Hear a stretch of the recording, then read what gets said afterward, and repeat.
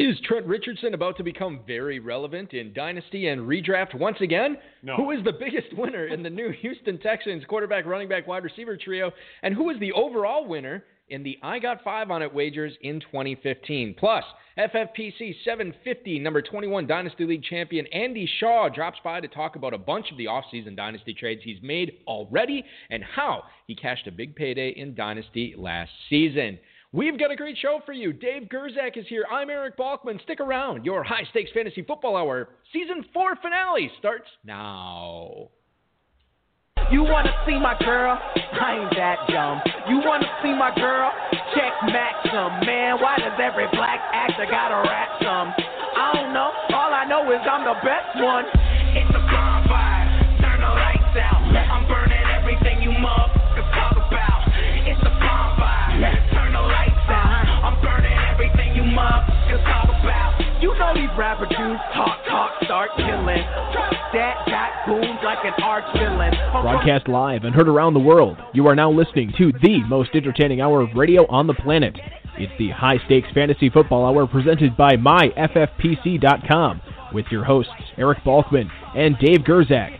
The High Stakes Fantasy Football Hour is your home for football analysis from the best fantasy players in the world. And now, because no one else was available, here are Eric Balkman and Dave Gerzak. Oh, my cousin, now he can't even think straight. Black and white music, now that's a mixtape. Shout out to my blurred. Thanks a lot, Rob, and a happy Easter to you, my friend. Greetings and salutations, all you Balkaholics and Gerzak addicts. Welcome to this special March 25th season finale episode of the High Stakes Fantasy Football Hour presented by MyFFPC.com. I'm your slightly above average host, Eric Balkman, and my co-host is the Dizzle, Dave Gerzak. Coming up on tonight's show, we'll chat about who the sneaky good Patriots wide receiver is to be gobbling up in satellites right now, what Ladarius Green is going to do in a Bryant-less Pittsburgh offense, and who won that I Got 5 on It wager involving John Duckworth and Don Terminello, as well as settling all of last season's bets. Shout out to the chat room right now. You guys can post any questions you might have in there. If you want to connect with us on Twitter, it is at HSF Hour, at Eric Balkman, at David Gerzak. You can post on our Facebook page at facebook.com/the High Stakes Fantasy Football Hour. If you want to chime in and chat with us tonight, give us a call at 347-426-3682. That's 347-GAME-OBA. You can also email the show at the FedEx inbox at highstakesfantasyfootball@gmail.com. If you have any questions for us, now's the time to send them. I want to get to fantasy football, obviously, tonight, but just a special mention at the top of the show. Gary Shandling, Dave, you and I, big fans of him. Yeah, I really love those shows. Passed away earlier, yesterday actually it was. He influenced a lot of my comedy. Your stand-up career would be nothing without Gary Shandling right now. Some would say he had the same impact on my stand-up career. Mm-hmm. So anyway, normally, if somebody passes away, I want to make sure it's like an FFPC player or somebody who had, some sort of impact on the show. Not to make sure, but the only reason make it relevant to the show. And the reason that Shandling is relevant to the show, in the introduction that Rob brings us on every week, mm-hmm. he always says, and now because nobody else is available, Eric Balkman and Dave Gerzak, which is one of the running gags from the Larry Sanders show. Mm-hmm. When Hank Kingsley used to introduce Larry Sanders on a Larry Sanders show, he'd say, and now because nobody else is available, here's Larry. That's awesome. So that's why I wanted to say rest in peace, Gary. We will miss you. Certainly a very, very, very creative and funny man. Let me pour a little of my dad's root beer on the floor. Yes, well, I'm sure he appreciates that. So before we get into fantasy tonight, I want to remind everybody, once again, I'm going to keep pounding this. Contact those local representatives and centers. Make sure you get your meetings set up with them. Tell them that you want to keep playing season-long fantasy football. You want to play. You don't want to play in a duopoly, and you want to choose where you want to spend your fantasy dollars, and make sure that your voices are heard so we can continue doing this show every week, which I think is really the end game here. We just want to have this excuse to put out this podcast every week. That's right. Should we talk about, do you want to say anything? You're sort of in the know. I'm just hanging out, sort of. Yeah, well, we've created a small business association called the Small Businesses of Fantasy Sports. Okay. And ourselves, as well as 35 other businesses, are now involved. And we're actually holding a press conference on Tuesday in Albany, New York. Alex, I'm not going to be there. Alex will be there. I think Chris Lambert actually will be there. And Lenny from Draft Sharks. Lenny Papano, yeah. Draft Sharks is out of Rochester, New York. So he'll be there, and they're going to be doing some lobbying and talking with legislators to try and get that New York bill fixed. And I wish them well. Yeah, it's going to be very exciting. It's going to be a chance for the not just the FFPC, but small. It really isn't just us. No, it's not. It's small daily websites. It is other season-long websites. A lot of our friends in the industry have come together. A lot of content sites are involved. A lot of content sites, which and our podcast. And our podcast supporting the cause. Just showing how desperate they are already over there. I actually asked Rob, I said, hey, do you want to do this? He's like, whatever. So I was like, okay, I'm making the command decision. Do you need any money? Yeah. Well, he didn't ask for money.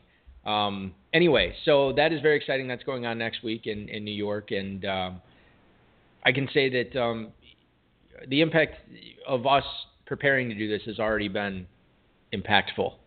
I guess is what it was. So that's very cool, very exciting. And on the fantasy side of things, we have games going on at the FFPC right now. You can sign up for satellite leagues, classic leagues actually as well. You can sign up for those. Those are drafting at myffpc.com. The Football Guys Players Championship early bird June 5th. Get in on that so you get hooked up with all the great Football Guys content for free.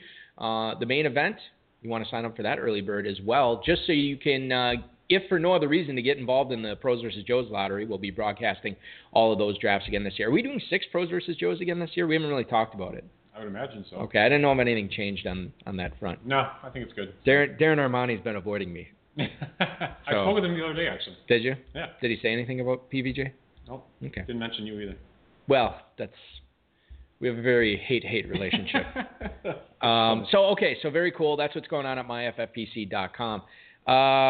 Producer and mutual friend is Rob. Audio engineer is Bryce. Yeah, do we want to get to the news? Sure. Let's talk about your favorite boy, Trent Richardson. Very weird that this is that I thought the ship had sailed on Trent Richardson, Dave. I thought we wasted a lot of time talking about him. We would not be talking about him again, but apparently he has an agreement with the Baltimore Ravens. If he hits certain physical benchmarks with them, they will sign him to a deal, so he hasn't been signed yet. And there was an interview in the Birmingham News this week about why he failed. Obviously the easy thing, well, he's an Alabama running back. Mm-hmm. He has no field vision. I mean, you've seen the GIFs where, the hole is right there and he goes right into the offensive lineman's backs. I mean, they're terrible. Yeah, I hate the word GIF. I mean, it's a G. Call it a GIF. It's a GIF.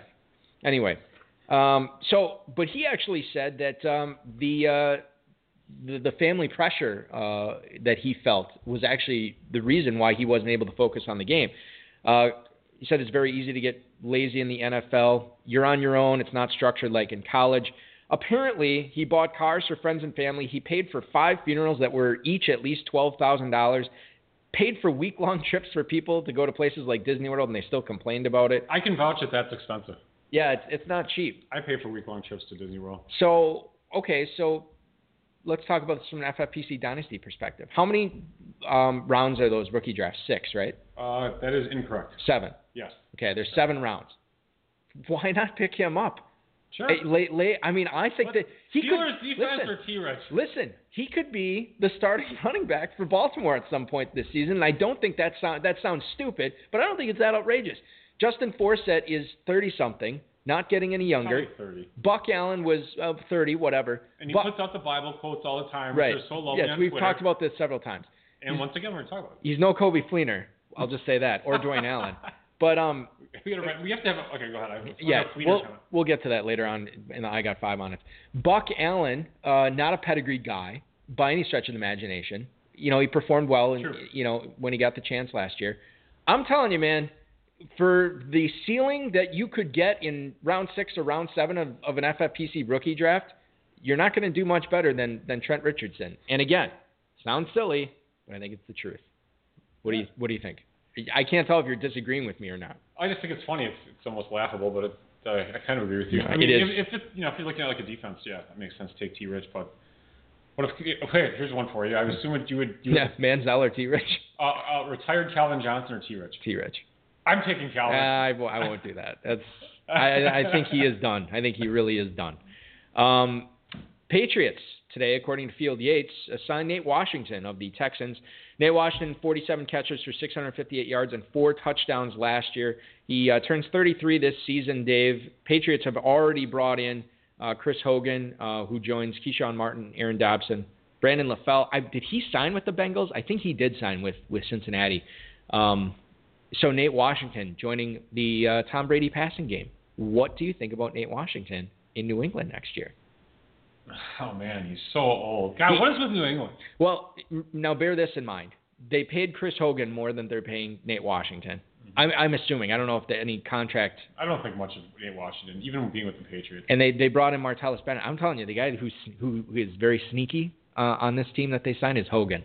Yeah? Yeah, because, I mean, the fact that they bring him in and then Patriots, guys who are covering the team are saying Amendola's roster spot could be in question now that Hogan is on the team. You have really no other outside big receiver, you know what I mean? Yeah. It's Gronk, Bennett, and Edelman, and that's what's going to drive the train. And the fact that that's the case means that you're not going to pay anything to get Hogan. Right. So he's a sneaky good guy to get as your fifth or sixth receiver. Kind of a light week for news, isn't it? You don't like the Chris Hogan news? All right, hold on. No, Dave, I don't. Dave, we buried the lead here. Are you sitting down for this one? The Eagles have signed Ruben Randall. Jesus. 1 year, $1.025 million. That are, doing something?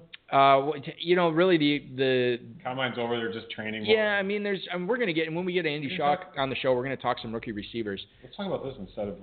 You don't want to talk about Ruben Randall? Let's talk about the other one first. The reason I wanted to talk about Ruben Randall is if he's playing outside. Well, he's going to play outside, obviously, with Aguilar.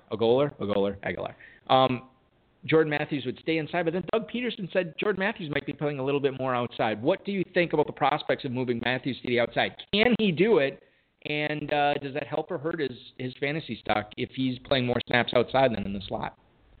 It could hurt him, actually. I mean, I think he does pretty well in the slot. And Matthews, I think, is a little bit overrated. I know that I liked him coming out of college, but he really didn't. I thought he underperformed last year. He really didn't impress me that much. Yeah. Yeah, and remember all the crazy love for Jordan Matthews at draft season last year. I mean, it's like second and third round. Second breakout and all that stuff. Yeah. He's a real diligent hard worker, but I mean, he's in the NFL now. He's got to have the physical talents as well. Andy Shaw right around the corner. One other thing I want to bring up here. Before we go to this first piece. Yeah, that's what I was going to go to. Okay, this first piece of news, if anyone was on Facebook at all or checking out any NFL memes in the last 24 hours. I believe you refer to them as memes. Yes, memes. Memes or GIFs. I assume you've seen something about RG3. Yeah. Already tearing his ACL walking into the facility. You know who I saw? I saw our friend Kurt. Signing the contract? No, I was walking into the facility. Yeah, that's what I saw. Yeah, he crumpled outside, and our friend Kurt, Kentucky Kurt, was the guy that I saw posted that. That's very funny. I'm sure Robert Griffin III appreciates it. The reason that you saw the meme or meme, he has signed with the Cleveland Browns. NFL Network's Albert Breer says that the Browns haven't promised Robert Griffin anything in regards to how much playing time he's going to get. Breer also said that Cleveland is still probably going to select either Carson Wentz or Jared Goff with the number 2 overall pick. So let's look at Robert Griffin in Cleveland, Dave. Mm-hmm. To me, this seems exciting when you think about them maybe drafting a receiver early, getting Josh Gordon back from suspension if that happens. Yeah. Already having Gary Barnidge, who had a breakout season at age 45 last year for Cleveland. And then you still have the Duke Johnson, Isaiah Crowell, and the other guy. The less important guy. Yeah, I can't think who it is now. It's not Terrence West. He's gone. I thought they had – oh, you know what? It was Turbin, and then they cut him. So they got Crowell and Johnson. So there's some pieces on this offense, and the offensive line is very good as well. It's okay. So I get excited about Robert Griffin, but then I'm thinking, like, man, if they take a guy – with the number 2 overall pick, he's going to be playing very early in the season, maybe not week 1. And then what's Griffin's value? You know what I mean? I think Cleveland's just they're so devoid of talent. I don't mind taking RG3 as a flyer, but I mean, not only for Dynasty and only to hope he recaptures magic and only late. Yeah. But even then, if you do it in Dynasty, it's like, what's the point? Especially in FFPC, you have to cut rosters down. So even if he blows up and is pretty awesome, I mean, then what are you going to carry 2 quarterbacks? It doesn't really. You're going to carry 1 quarterback at the end of the season, so you're going to have cutting him or trading him, I guess, and only if he breaks out. I don't know. It just doesn't seem like all that. It seems like one of those things like, oh, RG3 is back, and we could talk about him again as a fantasy-relevant quarterback. And then it's like, maybe. I mean, maybe. How much staying value does he have? How much longevity does he have if Cleveland? Now, here's what's interesting. What if Cleveland does what Cleveland does and just doesn't – remember the year they needed a receiver and they refused to draft a receiver in one of the deepest wide receiver drafts in history? What if they go they Browns themselves again. They don't draft a quarterback at all, and then they roll with Huey Jackson and as the head coach with RG3 as his quarterback. Now I'm excited. If that happens, I don't think it will, but then in that case, then yeah, I'm all on, especially for redraft. I'm very excited about getting him as my backup quarterback then. So yeah, Lance is saying that he thinks that they're going to trade out of that number 2 pick now, and they can wait on quarterback. They can wait till the second round. But I wonder who would trade up then. San Francisco would be interesting if they traded up. I'm not really sure. Okay. Well, hey, listen. Lance has his pulse on all things Niners, so maybe he knows something that we don't. Maybe. Our guest knows something that none of us know about, and he's going to tell us all about it right after this. Andy Shaw, 750 number 21 FFPC Dynasty champion from 2015, coming up right after this. We've got a guest coming up right now on the Zach. Coming live on our season 4 finale. It really is unbelievable. The audio is now relatively crappy. The audio went from terrible to slightly better to unbelievably awesome to terrible to unbelievably awesome, and now to below average again, I would say. The show has kind of followed that same track. I don't know if we ever got tremendously awesome on the show, but you know what? Our next guest is going to be tremendously awesome. He is a diehard Packers fan, Dave. He was born and raised in Green Bay. Oh, really? Now he cautiously lives in Philadelphia, constantly surrounded by emotionally unstable Eagles fans. His words, not mine. He's been playing fantasy football and redraft and keeper leagues for 22 years. Wow. Been playing in Dynasty for 6 years. And he plays at all Dynasty price points in the FFPC, teams at the 500, 750, 1250, and 2500 levels. He has already had him on already. What the hell? Listen, I am one man. Okay, I can only keep track of so many people. We need a booking agent for the show. We really do. And he's been laying in the weeds. We found him. Very excited. He's a multiple league winner, ladies and gentlemen. 500 number 7 and 750 number 21. So far. Please welcome into the show, Mr. Andy Shaw. Andy, thanks for coming on, man, and an early happy Easter to you. Yeah, happy Easter. Thanks for having me, gentlemen. It's so awesome that we have a fellow, well, Dave would never say he's a Packers fan. I am a Packers enthusiast. It's very exciting to have a fellow Packers fan on the show tonight. And let me ask you this right now. Have you seen the new photos of Eddie Lacy? How excited are you? He's looking like a svelte man. I'm telling you, he and listen, I don't throw this metaphor around too much or simile or whatever it would be. Eddie Lacy almost looking more attractive than me right now, Dave. Oh, good God! And I'm telling you that's a tall order, but Lacy looking very good. Very excited about him this season. But let's enough about Lacy. Let's talk about you, Andy. What do you do for a living there in Philadelphia? I actually work for one of the big mutual fund companies, and I manage a sales team around the Northeast. So I spend a lot of time on planes, trains, and automobiles running around the Northeast section of the country. That sounds like fun, actually. To travel all around the country? Yeah, well, I mean, to that, yeah, somewhat. But I mean, the whole investment industry, I know I always talk about it, but I think it's interesting. Giving you the floor to talk about it again, because I know you love to do it. I'm not going to ask any specific stock questions at all. I'm going to avoid that this time. Unless you have any tips, Andy. I'm not going to ask, but if you wanted to say anything. Yeah, if you want to just, we'll give you a safe harbor here. You can just say whatever you want. Well, I'm sure everybody listening would love to hear us talk about your IRA for about a half hour, Dave. So. And how poorly diversified it is. All right, so we will talk fantasy sports here. So let's talk about your 750-21 title last year. A bunch of the players from your squad have already been in the offseason headlines, so let's talk about them a little bit. You own TJ Yeldon. So let's talk about, were you disappointed to see them ink Chris Ivory to that free agent deal? Why do you have to start so negative? I mean, we asked the hard-hitting questions here, man.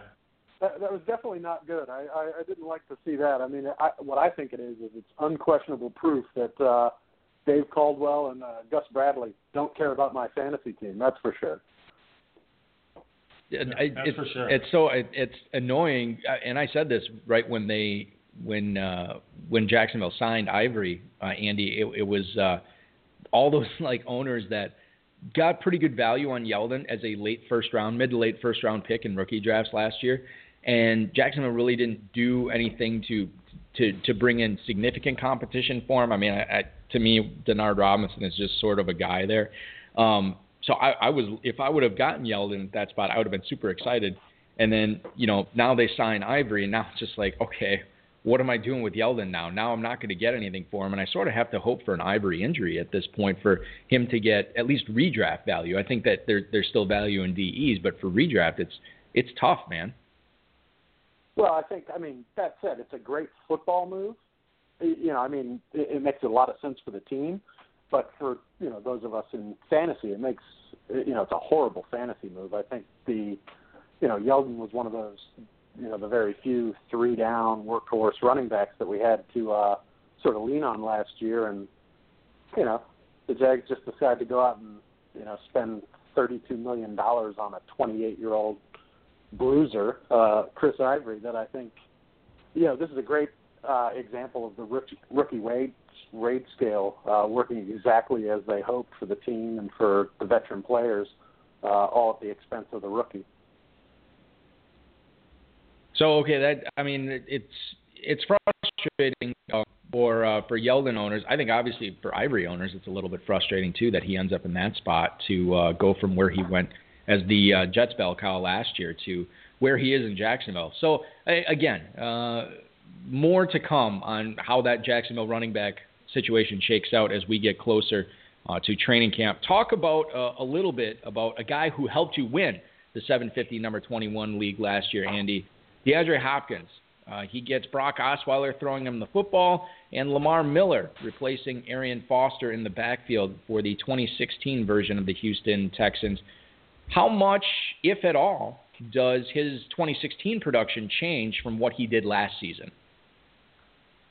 Yeah, I think it's going to change at least to some extent, and it certainly could significantly given, more than anything, I think the signing of Osweiler and Miller is a pretty good indication of how Bill O'Brien and that Texans coaching staff wants to win games next year. It's all over, a lot of articles and different podcasts about how, the Texans offense last year, they ran more plays than any other team. And, I look at both those signings, and to me, that means they clearly want to slow things down. They want to run the ball more. They don't want to turn it over, and they want to play great defense, which, if I'm trying to sell you on a number one wide receiver on a team, I say all that stuff, and, you're thinking, well, how does that help me, from a fantasy perspective? So, I think Hopkins is awesome, but I think it's fair to wonder if maybe in 2015, if we saw really the best that he has in this offense on this team in terms of his ceiling for, 111 catches, 1,500 yards, and he had 11 touchdowns, I think. So it's, and I, paying attention to literally every website and podcast I get my hands on, I think Matt Harmon, who does the reception perception, and Matt Kelly from Roto Underworld, both those guys have done some good articles and podcast stuff on Hopkins and that Texans offense about, everybody needing to pump the brakes a little on expectations for Hopkins going into 2016, given, just the role he played on that offense last year and the way that offense operated, given what it was capable of with Arian Foster out and not a great running game. I think, your expectations for Hopkins are really dependent on which DeAndre Hopkins you think you're going to get. Are you going to get first half of 2015 DeAndre Hopkins, or are you going to get second half of the season DeAndre Hopkins? Because it was very different. Through the first 8, they had a week 9 bye. Through the first 8 games, he was just on a tear. 112 targets, 66 receptions, 870 yards, 6 touchdowns. The last 8 games, very different. Slowed down quite a bit. 80 targets, 45 receptions, 650 yards, and 5 touchdowns. When you think about that, that is so different in terms of, the player you got in the first half of the year and the second half of the year. And I think it all comes down on how the Texans want to play football and how they think they can win football games. Well, okay, Andy, now let's lead into – I think you led in beautifully on why you made this deal for DeAndre Hopkins in the 750-21 league. You end up trading him, coming off a title, which I know, Dave, I get emotionally attached to my Dynasty guys normally. I get even more emotionally attached to them when I win a title with them. So it's very difficult for me to part with them. But, Andy, you swapped DeAndre Hopkins, the final pick of the first round, and the final pick of the second round. And in return, you get the 401 plus Odell Beckham. So to me, it sounds like you really feel like this was the time to sell high on Hopkins. And then you actually upgrade in Beckham. You lose out on the two, the first round pick and the second round pick. You had to be, based on what you just told me, you have to be pretty pleased about this deal getting done for you. Well, I mean, I looked at the Texans last year, and I looked at the additions they made with Osweiler and Lamar Miller, and I mean, that coaching staff, I mean, they're choreographing for you exactly how they think they can win games next year. So, Hopkins aside, you look at the Texans themselves, first 8 games, they averaged 91 rushing yards, 275 passing yards. The last 8 games, they went up to 126 rushing yards and down to 220 passing yards. So, I mean, vastly different sort of offensive profiles when you think of the first half of the year and the second half of the year. And, oh, by the way, if you're the coaching staff trying to keep a job, you went 3-5 in the first half of the year, and you went 6-2 in the second half of the year. So, I just think, I think Hopkins is an awesome player, and I like him a lot. But when I was thinking about, what I needed him to do on this team, who is, in a win now window, I thought, the 3, 4, 5 points a game that difference might mean between his first half of the year and the second half of the year. The only guy I would trade him was OBJ. And so I went out and tried to make that deal. I originally offered Hopkins in the 112, and the owner of OBJ wanted a little more for it. And it's funny because he said to me, the only player I would consider trading OBJ for is Hopkins. But, he wanted some compensation for that. So, and I think the important part of the deal was he wanted a little more. And so I gave him the 212, but I got the 4-1 back. So, you're talking about the 24th pick in the draft and the 37th. And to me, at that point in the draft, with this draft class, that's the same lottery ticket. So to me, that didn't matter. I was willing to give that, and thrilled to have OBJ on the squad. Yeah, the 212 pick, who gives a crap? Yeah, it makes perfect sense. So talking about trades, let's talk about the 500 number 7 trade you made. You dealt away 3 young prospects in Dorial Green-Beckham, Funchess, and Kevin White, who, none of them did very well their, rookie seasons. But I thought Kevin White was pretty good. Yeah. Kevin underperformed a bit. So that you dealt those 3 guys away. But, they all have, really good chances of at least doing something this coming season or next year. You acquired Sammy Watkins, Michael Floyd, and Ladarius Green. Granted, Ladarius Green you got prior to the Pittsburgh signing. How did that deal come about, and what were you thinking about? Did you consider Green's eventual landing spot when you were looking at that deal? Yeah, you know what? I love this trade. This one took months to come about because it was I was interested in Green, the other owner was interested in DGB, and we kept, sort of going back and forth on those 2 players with different configurations and different, attempts to sort of put a deal together. And, we're talking 2 months into this thing, all of a sudden this configuration came about. And, I love the upside of White and DGB, so I was definitely sad to let those guys go. But, Funchess, I like him as a player, but I don't necessarily see that much upside with Kelvin Benjamin coming back next year. Greg Olson's a target monster in that offense. And Carolina, quite frankly, is pretty, run-heavy. And, to be the 3rd target on a run-heavy team doesn't necessarily excite me all that much in terms of upside. So the fact that I was able to turn that into Sammy Watkins, Michael Floyd, and Ladarius Green, I was thrilled, knowing that. I had some pretty interesting sort of ideas of where Ladarius Green could go. As a Packers homer, I was certainly hoping Ted Thompson would, open the coffers and invite a free agent in this year, but that clearly wasn't going to happen. But, he could have gone to the Saints. I was, sort of from a distant possibility, hoping that Indianapolis would let Allen and Fleener both go and bring him in there. to play with Andrew Luck. That would have been awesome. But, ending up in Pittsburgh with Big Ben and, with what happened to Martavis Bryant, that's pretty exciting in terms of his upside there in that offense. So I was pretty excited to see that landing spot, even though I didn't know when this trade went down. Yeah, I'm just looking at what you acquire here. You get the number one target in Buffalo, the ascending what could be the number one target in Arizona, and then you get Ladarius Green, who, is probably number 3, I would say, on the team for targets, best case scenario, behind Bell and Brown right now. But obviously, you're paying for the Chargers, Ladarius Green, or the free agent Ladarius Green. You're not paying. When you made the deal, you weren't paying for Pittsburgh. DGB obviously is the freak, but Delaney Walker seems like he's the number one target in that offense.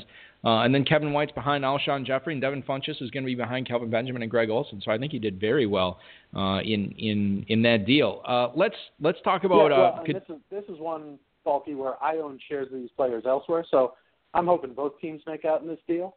I like I said, I love the upside of White and DGB. It's just, will they emerge? Is this the year they come out? And, are their offenses ready for them to kind of emerge?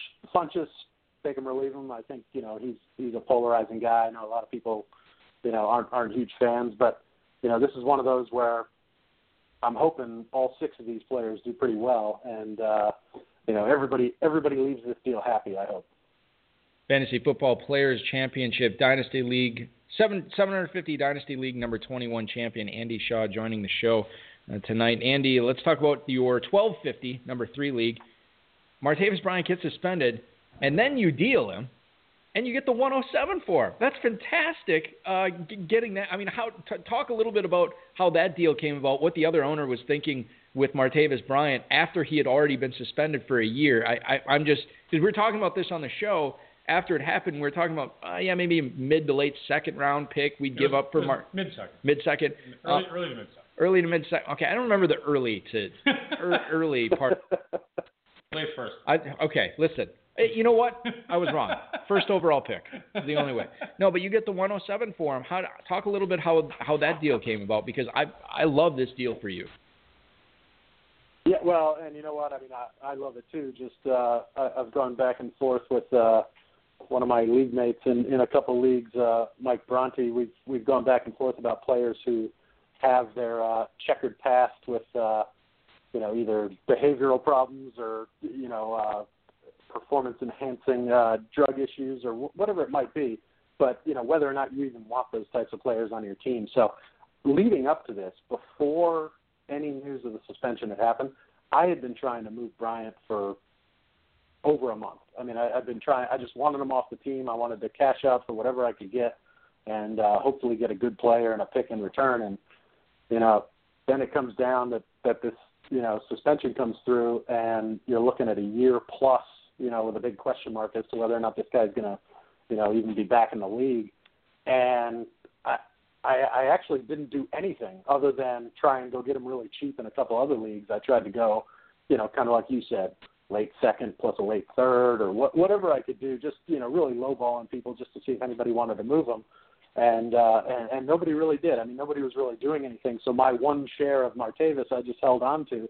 And, an owner in this league threw me an offer of, I think their opening offer was 203. And I just said, hey, for 203, I'd rather just sit on him. I've got the wide receiver depth on that team.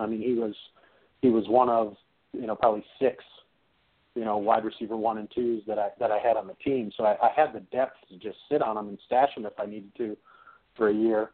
So that was kind of a nice luxury to have. And, I said, for a first, he's yours, and he had, I think he had the 107. I think that was his only first-round pick that he had left. And we were able to get that deal done, and I clicked accept as fast as I could. And I could also make the argument from his side of the trade, too, because, a very, a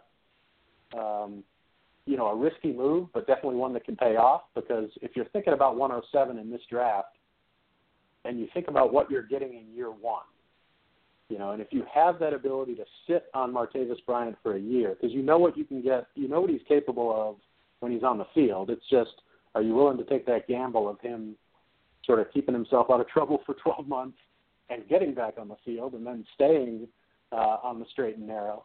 Because at 107, you're looking at somebody like a Michael Thomas from Ohio State.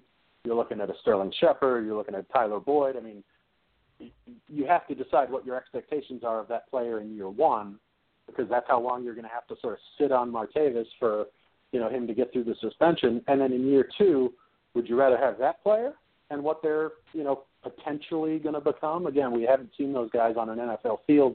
We don't know what they're capable of. Would you rather have somebody who you know what they're capable of if they can get back on the field and just be willing to sort of take that gamble? And, the player, actually, he's probably sitting in the chat room right now because I know he's usually there for you guys. But he's definitely not afraid to take risks. He's got Josh Gordon on his roster. And, so I think I think this trade could go both ways. I mean, you could make a profit on this both ways. I personally, I'm a little more conservative. I was happy to get him off the roster. So I'm going to follow up here. Speaking of Josh Gordon, and you're in the mutual fund business, and so you're used to stocks being valued highly, moderately. They're low. They're about to go bankrupt. Next thing you know, you're a Bill Ackman holding Valiant Pharmaceuticals, and they're going into the toilet. So what do you think about Josh Gordon right now? If you own Josh Gordon, are you putting him out there before he either does or does not get reinstated? Do you wait? You've been holding him this long. Do you wait until he gets reinstated? Do you want to just keep him and just now try and reap the benefit of having held him for so long? Or what would you do if you did hold him, or if you did have him? And if you do have him, tell me what you're going to do. You know what? I don't own a single share. And I'm trying to think back if I ever have. I don't know if I ever have. But again, I play from a slightly more conservative nature to where, having to consider the behavioral or sort of, performance enhancing or just illegal drug point of view in terms of behavioral issues, having to factor that into the equation of how I value players to me just seems like way more work than it needs to be. So, I mean, those are players I'd be trying to move. I'd certainly be trying to get fair value for them, because when they get on the field, a lot of times, I mean, these are the ones we care about are the ones who we know can make a significant difference in your weekly lineup, and can just go off for 20, 25, 30 points. So, it's not something I think you should just give these players away, but those are guys I just don't want on my roster. Remember, we've had on the show before, Dave, Kirk Hikas, our good friend, Dr. Feelgood, out in Los Angeles, who, for a living... Dr. Feelgood. Yeah, he calls me, like, I'll like commission draft and be like, hey, this is Dr. Feelgood. If you need something. Anyway, for a living, he does, like, sort of psychological evaluations for potential contestants on reality TV shows. I think it's such a crazy. It's bizarre, but yeah. And he might be retired. I shouldn't say that, but he used to. And I think I wonder if he has any contacts who do similar things for players in the NFL, and B, why can't he start doing this for teams in the NFL and then telling us? Like, wouldn't you like to know where Martavis Bryant's head is at right now? Is it more like Josh Gordon's, or is it more like Johnny Manziel's? You know what I mean? Like, I think that would be very telling. If he starts doing it for teams in the NFL, he's not going to tell us anything. Yeah, no doubt. No, we got to interrogate him. He's on lockdown. We'll get him. He's coming on our podcast when he's making big bang from the NFL teams. No. I think that's the only way I'd have him back. I mean, sure, Kendrick West has even given us returning our calls. Yeah, listen. That was in season. We tried to get him on. That's difficult. I mean, he's fine now. Hey, actually, let me ask you a question. Would you consider yourself more of a metrics or a film guy from a dynasty perspective? You know what? I read it all, I watch it all, and I know for sure that I don't know enough. That what I do is I go out and I try and gather up the opinions of people who I see their work, I understand their process, I appreciate the output they put out, and I try to just gather up as much as I can get. And at the end of it, if what I hear from them matches up with what I see on the tape, then that's kind of how I move forward. And if there's certain players that I can't get on board with, where I'll read the scouting reports from any number of people. I mean, I love the RSP that Matt Waldman puts out there. That to me is kind of the sort of pre-draft and post-draft Bible of trying to see if I can see what he's seeing out of these players. but a lot of other folks do some great work as well. I just try to gather it all up. If it matches up with what I see, those are the players I kind of tend to sort of steer myself towards. And if I can't see it, or if there's certain players where I just, despite what somebody may say they see and different qualities that they think, make that, project that person to be very successful at the NFL level. If I can't see it, I kind of cross them off my list, and unless I get them at a great value, I kind of ignore it. So, I'd say both, but you could also probably say neither, because, whether it's metrics or film, I kind of count on sort of seeing the opinions of people who I trust and I know more than me. And then, I just kind of try and match it up to what my own eye sees and go from there. I want to talk about the rookie scouting portfolio a little bit. I agree that I love that publication, unless there's a player like I really like, and then I'm like looking at, let's say there's a wide receiver I really like. And I'm looking, that thing, it's like 600 pages long. And then, so I skip through all the, no offense, Matt, I skip through all the crap, because there's a lot of crap. It's like the individual scouting reports, that's like 400 pages of crap. I don't read any of that. So I go to the wide receiver rankings, that's like, oh, where's my guy, right? And it's like, 1, 2, 3, 4, and he's got these like 5 paragraphs, 6, 10 paragraphs on each player. And it's like number 12 is my guy, and he's supposed to be like a number 1 or number 2 pick. I'm like, oh, this sucks. This publication sucks. You got to be able to kill your babies, Dave. I cannot do that. You can do that, Andy? What you're talking about, Dave, you wanted to talk about the investment industry. You're talking about confirmation bias there. I know. I mean, you're trying to, I can't sell the losers, man. The opinion you already have. So, I mean, I'm hanging on to them. That's why I love just going out and gathering as much of this that I can find, whether it's Matt or anybody else across the industry. I mean, I read as much of it as I can find, and I soak it all in, and I watch as much of the stuff on Draft Breakdown as I can for myself. And again, if I can find that perfect match of, what I read from other people and then what I see for myself, if I can find the match of where I'm like, I definitely see it, I believe in it, that's the perfect thing. If it doesn't match up, it just makes me watch it more and do more sort of investigating, so to speak, to try and figure out, okay, who's got it right, who's got it wrong, and where do I come down on it. And at the end of the day, I mean, if you don't believe, you can't pull the trigger on draft day. You guys are saying very kind things about Matt Waldman's rookie scouting portfolio. I just said it sucks. And I wish... I'm mad when his rankings are... Yeah, but initially you said it was very good. All right. And I would love to agree, but I am still halfway through the 2007 edition of the rookie scouting portfolio. And eventually I'm going to get there, guys. It's a lot of information. He's been wrong on a couple guys from back then. Well, I wouldn't know because I'm only halfway through. So, you're very thorough, Balky. Yeah, well, listen, that's my way, man. It's no Cliff's notes here. David, do you want to talk a little rookie receivers with Andy as long as we have him on? I'm just bathing in your wonderful 2007 comment. Yeah. So talk about, speaking of rookie wide receivers, let's talk about Corey Coleman, Josh Doxson, and Laquan Treadwell, who definitely has the coolest name out of those three guys. That's debatable.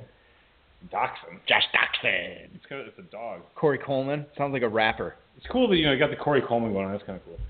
So anyway, what do you think? Can you rank them for us? Who do you like the best out of those three dudes? Well, based on how Eric just said Josh Doxson, I think I might have to go with him just because of how he pronounced it. I mean, that was awesome. You know what? I think Zeke is clearly the 101 prize in this year's draft. I think that's pretty clear to most folks, and in terms of anything I'm reading or hearing on the different podcasts. But I mean, all three of these guys, in my opinion, I mean, you can put them in any order you want. I think if somebody had the 102 and they picked any one of these guys, I don't think I would fault them for taking their guy, because I mean, all three were Biletnikoff finalists. I mean, these guys are the cream of the crop in this year's class, and so Treadwell, I think at the end of the day, is probably my favorite.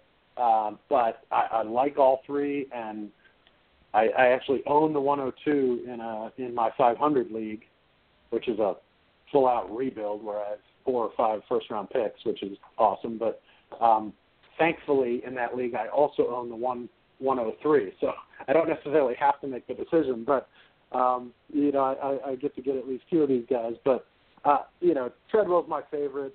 And it's funny, too, because I remember watching 2 years ago,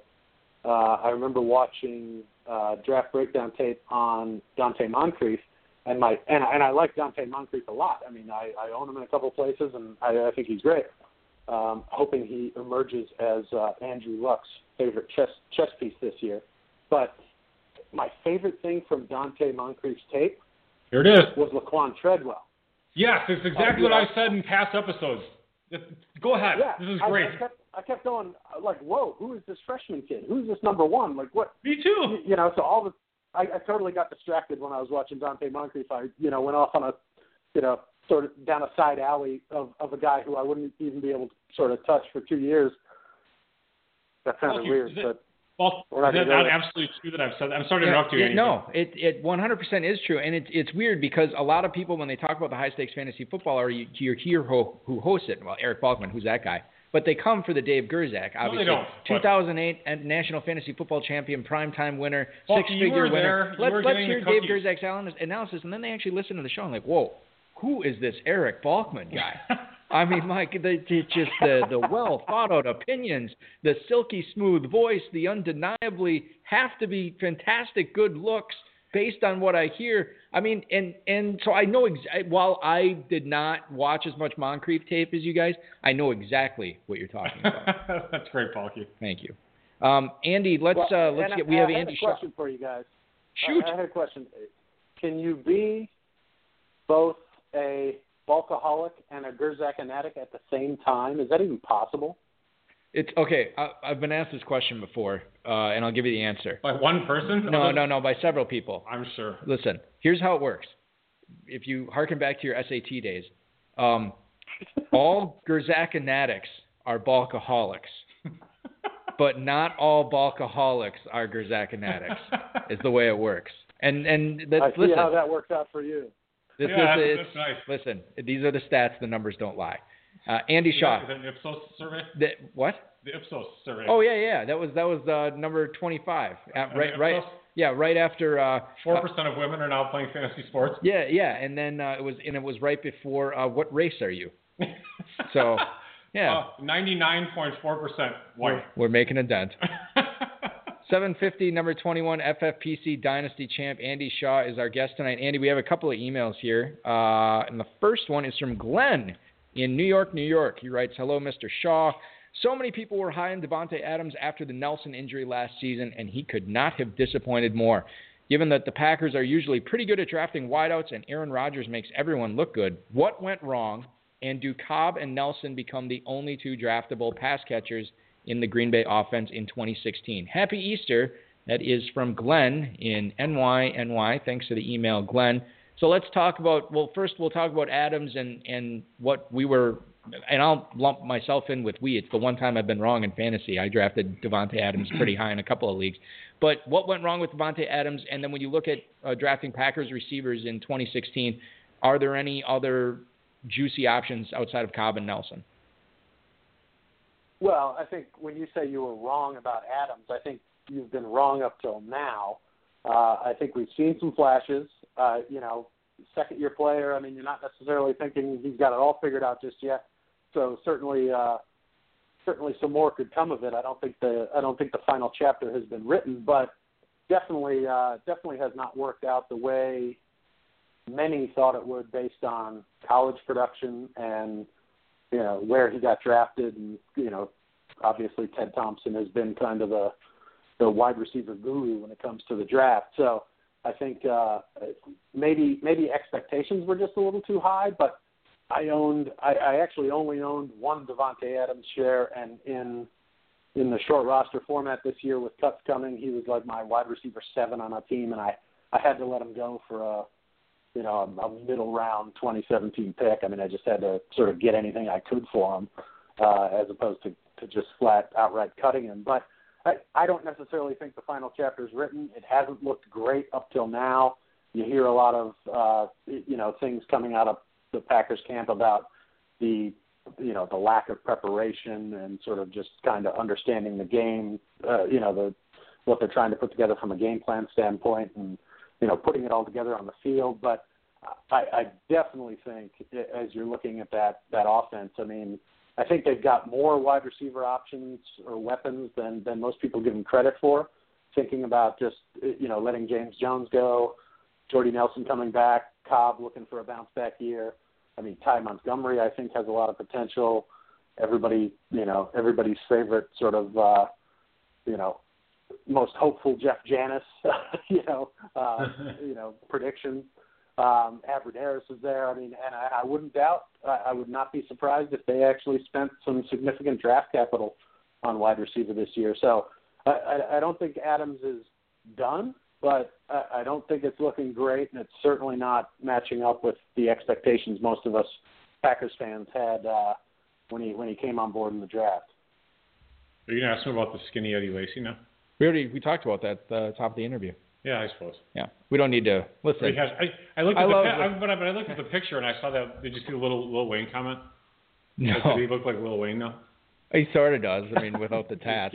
Yeah. But listen, I'm the biggest Eddie Lacy fan in the world. Even I can understand there's only a certain amount of Eddie Lacy that you can take. Yeah, that we can take on this show. Andy, but final Dave, email here. Dave, can you imagine Lil Wayne getting hit by a linebacker? He'd turn to dust. I don't think he would. I think he'd be so high on whatever he was, he'd just bounce right off. Whatever, man. I'm telling you. Tyler in Saginaw, Michigan has an email here for you, Andy.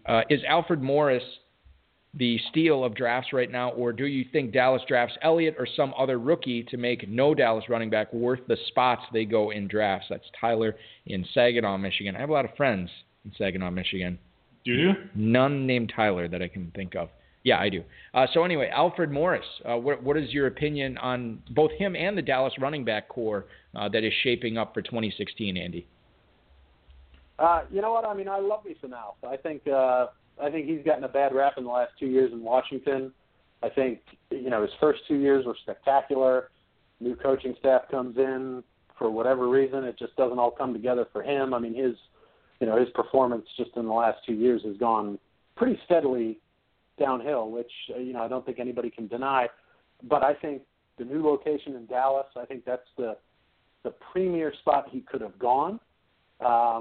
I don't necessarily think McFadden, whether they're talking about him as the starter or not, is necessarily the guy we can count on to be, the primary guy in touches all year long. So I think Morris is definitely going to have, week-to-week viability, just based on whether or not, McFadden is in the rotation or if he's hurt or, whatever.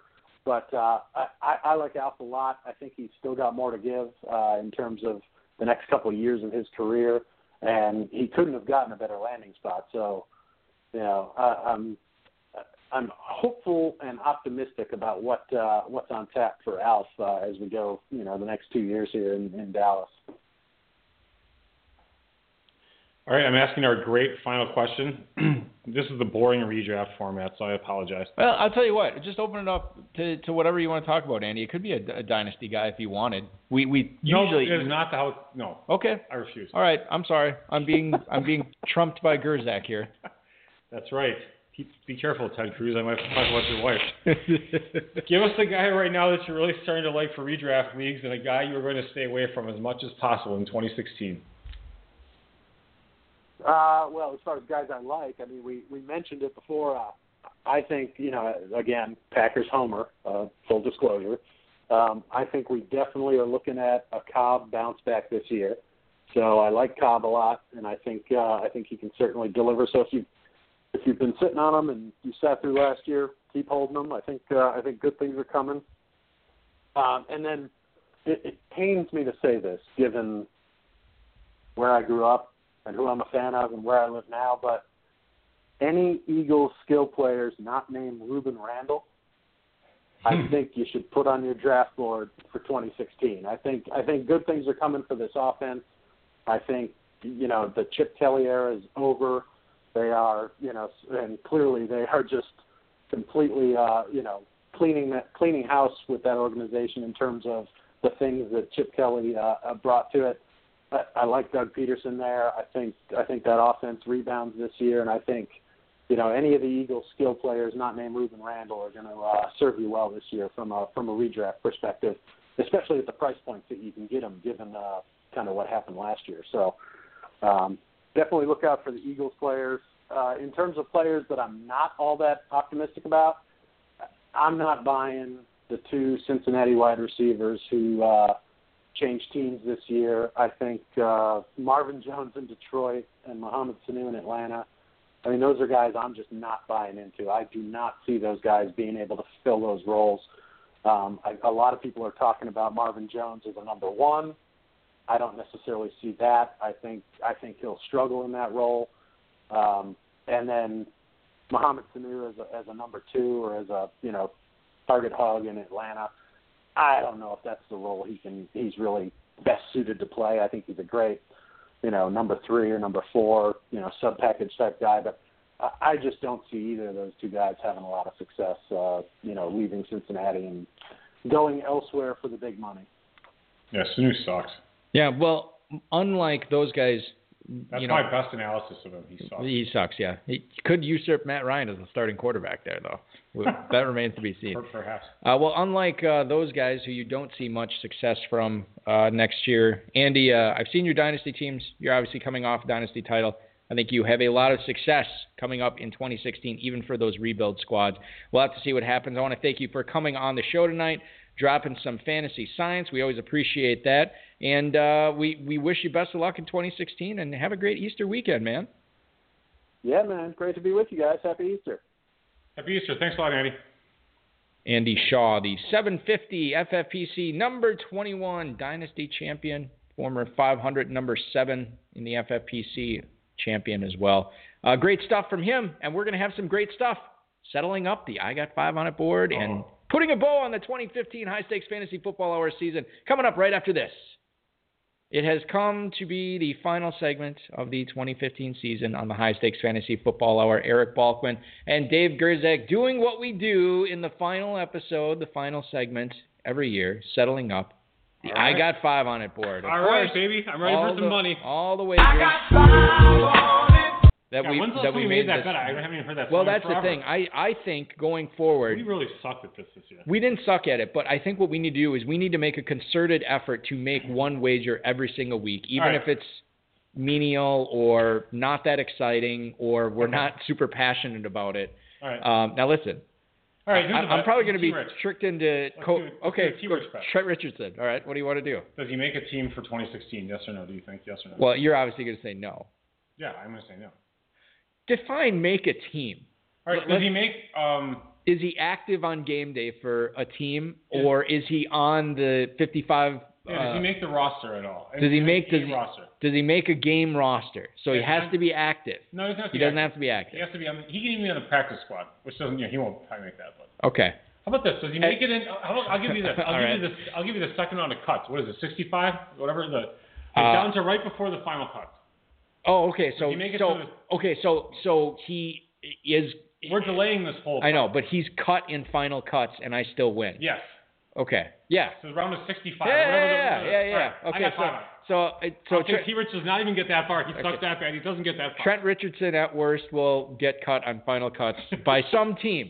Yes, any team in 2016 in the NFL. I got 5 on it. I got 5 on it. I got 5 on it. All right. It's not that hard. We just have to try. Making one already. T-Rich. I also proposed that for season 5, we should do a Fleener Watch segment every week of just what happened with Fleener. Yeah, Rob, we got to get some production for that.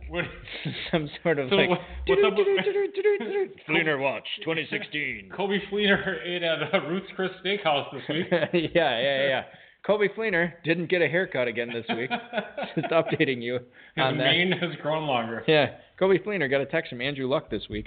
Okay, so let's go over the wagers here, Dave, as we wrap things up. Wait back in 1 second. You just start. Well, don't you want to hear this? I can hear you talk. Well, you're just okay. I thought you were 2 seconds. Leaving. Okay, the first wager we made, March 9th. Martellus Bennett finishes as the number 3, number 4, or number 5 tight end in the FFPC format. Dave said yes. I said no. Martellus Bennett finishes as the number 18 tight end. And I remember that was a layup for you. Well, it kind of was, but then Lance I think it says either 3, 4, or 5. And then Lance, I remember that night in the chat room, he's like, come on, give him 6, Balky. And like, honestly, you're going to call me out on this and say, oh, you never would have done that. But if you would have finished it as 6, I would have given you the win. Oh, whatever. You're a liar. No, I'm dead serious. I knew you were going to say that, but I'm serious. I would have given you 6. Okay. I was watching the movie Bad Words tonight, and just like that guy said, you're a liar to that little kid. I got to watch that movie. That's a good movie. April 24th, Pierre Garçon, over or under 143 fantasy points in 2015. You said under, or excuse me, you said over. Oh, I did. You said over, I said under, and you won because Garçon had 171.8. Yeah, baby. So congrats on that win. Right on. Here was a fun one. This is you just have humor to your voice crack. This is sort of like your Kobe Fleener last year. Or excuse me, my Kobe Fleener last year. May 8th, more points in the FFPC in 2015. Eric Ebron is who I had, 138.2. Oh boy, here we go. You had Marquise Lee, 37.9. I literally won that bet by more than 100. So that was great. Thank you, Eric Ebron. I don't know. What the hell were... I'm going to miss that one. Marquise Lee. Like, you were like the biggest Allen Robinson fan, too. And then you're still... Well, whatever. I got sucked into the leave train on that one. It's how much you hated Ebron last year, I think is what it was. You were not a fan. You still aren't a fan, are you? No, I don't mind him. I mean, even with Calvin gone? I don't mind him. I actually like him more now. Yeah. Okay. A lot more. May 15th, we covered this draft live. Now, if you remember, Don Terminello got his time or schedule mixed up. And his draft was auto-drafted. Yes, okay? and I liked his team, right? And you liked his team. A lot. And John Duckworth was drafting in His team sucked. No, and I was saying, wow, I think that Duckworth's got a really good team here. And then you were analyzing, you're like, no, I don't like this. This is okay. This is all right, I guess. I don't like that guy. I don't like this guy. And you're like, you know what? I actually like Don Terminello's auto-drafted team better than John Duckworth's team. So we made, and I got 5 on it. I had Duckworth, and you had Terminello. Now, here's the weird thing about this wager. Those guys finished first and second. In the nice. They both finished first and second. I think I had to beg Donnie T to actually run that team after. I'm like, dude, this team really? is good. Yeah, and it was good because it finished with 1,921 points. John Duckworth's team finished with 1,927 points. Oh, God, so on. Duckworth wins by 6 points. That is unbelievable. Which is just crazy that it was that close, that Terminello's team was auto-drafted, he still gets second, and that I won the wager. Okay, this one I was going to throw out. That's a gif. This one I was going to throw out, but I didn't, just because I like Ron Meyer. But on June 5th, Two-Packer co-hosted the show with you, and you guys are talking about Allen Robinson. And all of a sudden, like, Meyer's love just turned into like crazy love, and said that Allen Robinson was to be a top 12 receiver, and then he's like, I got 5 on it for Balky. So he made the wager for me. You who liked Allen Robinson were like, well, I don't like him that much. I was playing the odds. Yeah, you said no. Allen Robinson finishes 6th in wide receivers. Meyer is a genius. So Meyer is a genius, so I win that one as well, which I was very excited about. This is the one that you should have offered to throw out, but you never did, and I was too much of a man to say, okay, we're not counting this.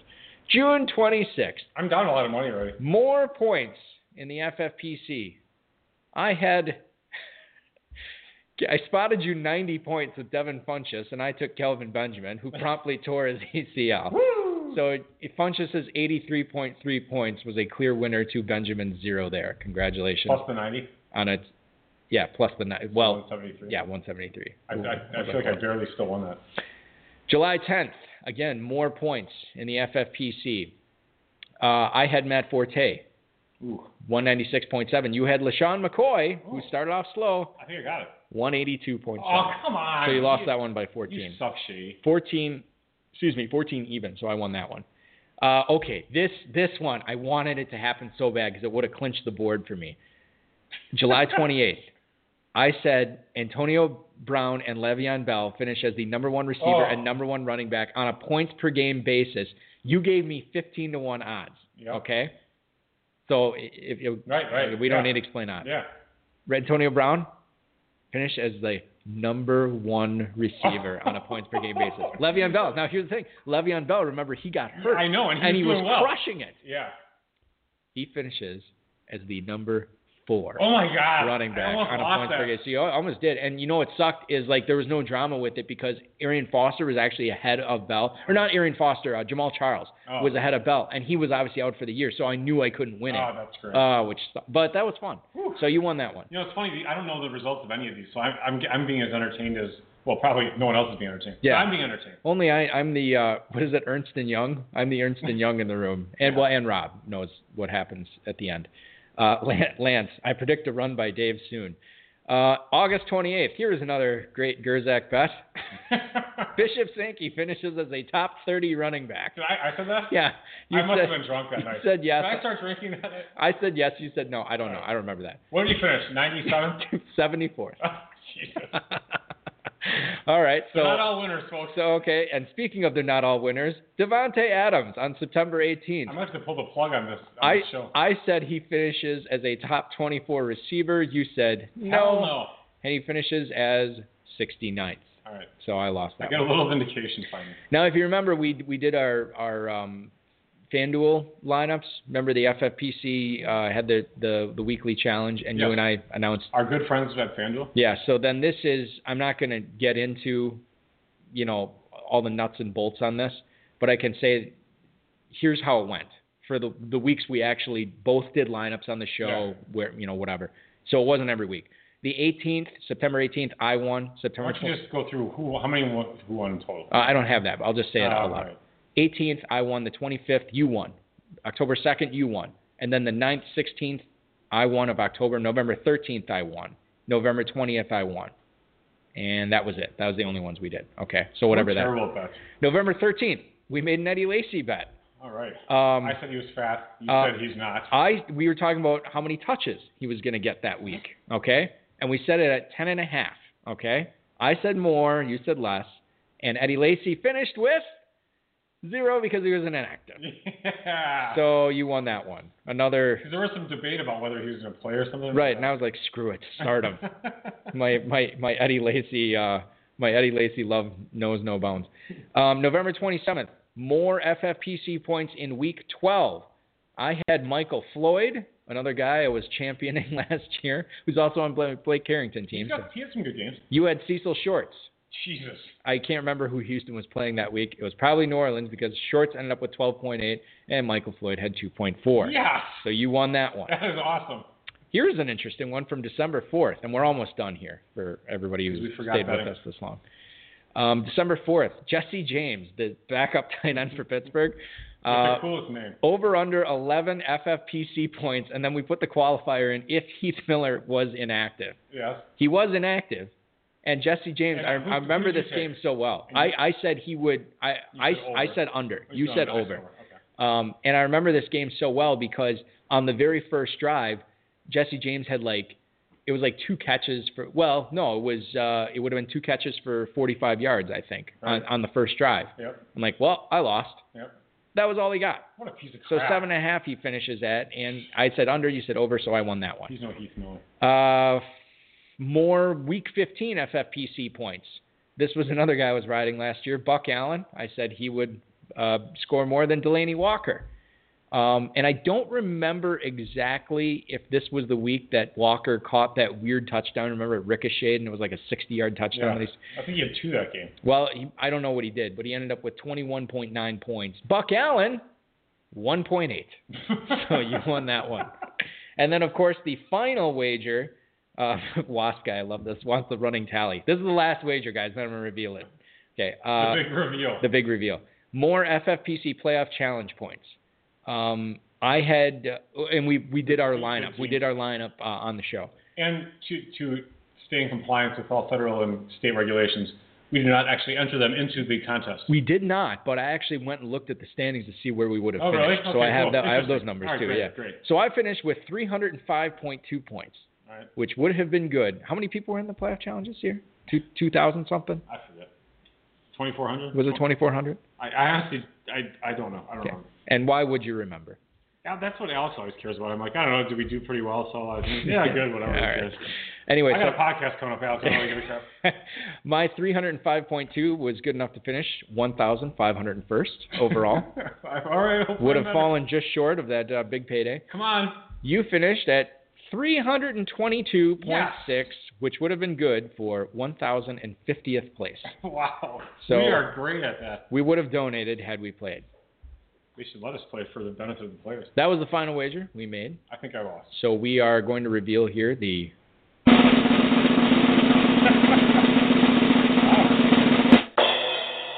winner here.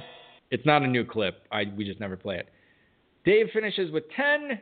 Balky finishes with 13. Oh, so that is a $15 profit for me on the board this year, and it actually ties up the board. I got 5 on it. It's 2-2. Remember, you won season 1 and 2. I won season 3 and 4. I'm on a win streak. You are. But I'll say this for anybody who follows baseball, or especially the NBA, it's never a series until you lose at home. So I feel like you won the first 2 games at home. That was expected. Yeah. Then you come to my place, the Terror Dome, and then you drop 2 there. That's on it. Now I don't know where the next game is. Season 5. This is a really exciting season. Going back to your place, we stand at mine. We'll find out, and we're going to try to make wagers every single week to make it very compelling. So, ladies and gentlemen, that is not only going to do it for the show, that is actually going to do it for Season 4 of the High Stakes Fantasy Football Hour. I want to thank Andy Shaw for being a great guest tonight. A lot of great stuff from him. I want to thank the FFPC, our audio engineer, and audio engineer Bryce, our mutual friend and producer Rob, who, once again, 3 straight years for Bryce, 4 straight years for Rob. Fantastic job. Big hand for you guys. We couldn't do the show without you. We're looking into a raise for you after next season. Yeah, we'll sign you a futures deal is what it is, and we'll see what happens there. So now, for everybody's thinking oh, wait a minute. Will the crappy song that does the intro get changed? Yeah, it will. Oh, but good. You know what? Oh. Not next week, because we're not having our season premiere next week because you will be gone. And I don't want to have a season premiere with you gone. So it's going to be a special bonus episode, the hidden episode of Season 4. As I will be doing the show next week with... Up, down, left, right. Is that Contra? Is that what... I think so. Mike Tyson Punch-Out? I don't know.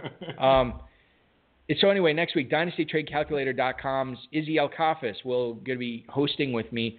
Send your Dynasty trades to highstakesfantasyfootball@gmail.com. We're going to talk a lot about those. I haven't actually asked you about this, but I was thinking about not bringing up what league they took place in or who made the deals. But, the FFPC Dynasty trades that go down, I thought I'd bring a few of them up on the show and have Izzy analyze them. I think that would be compelling.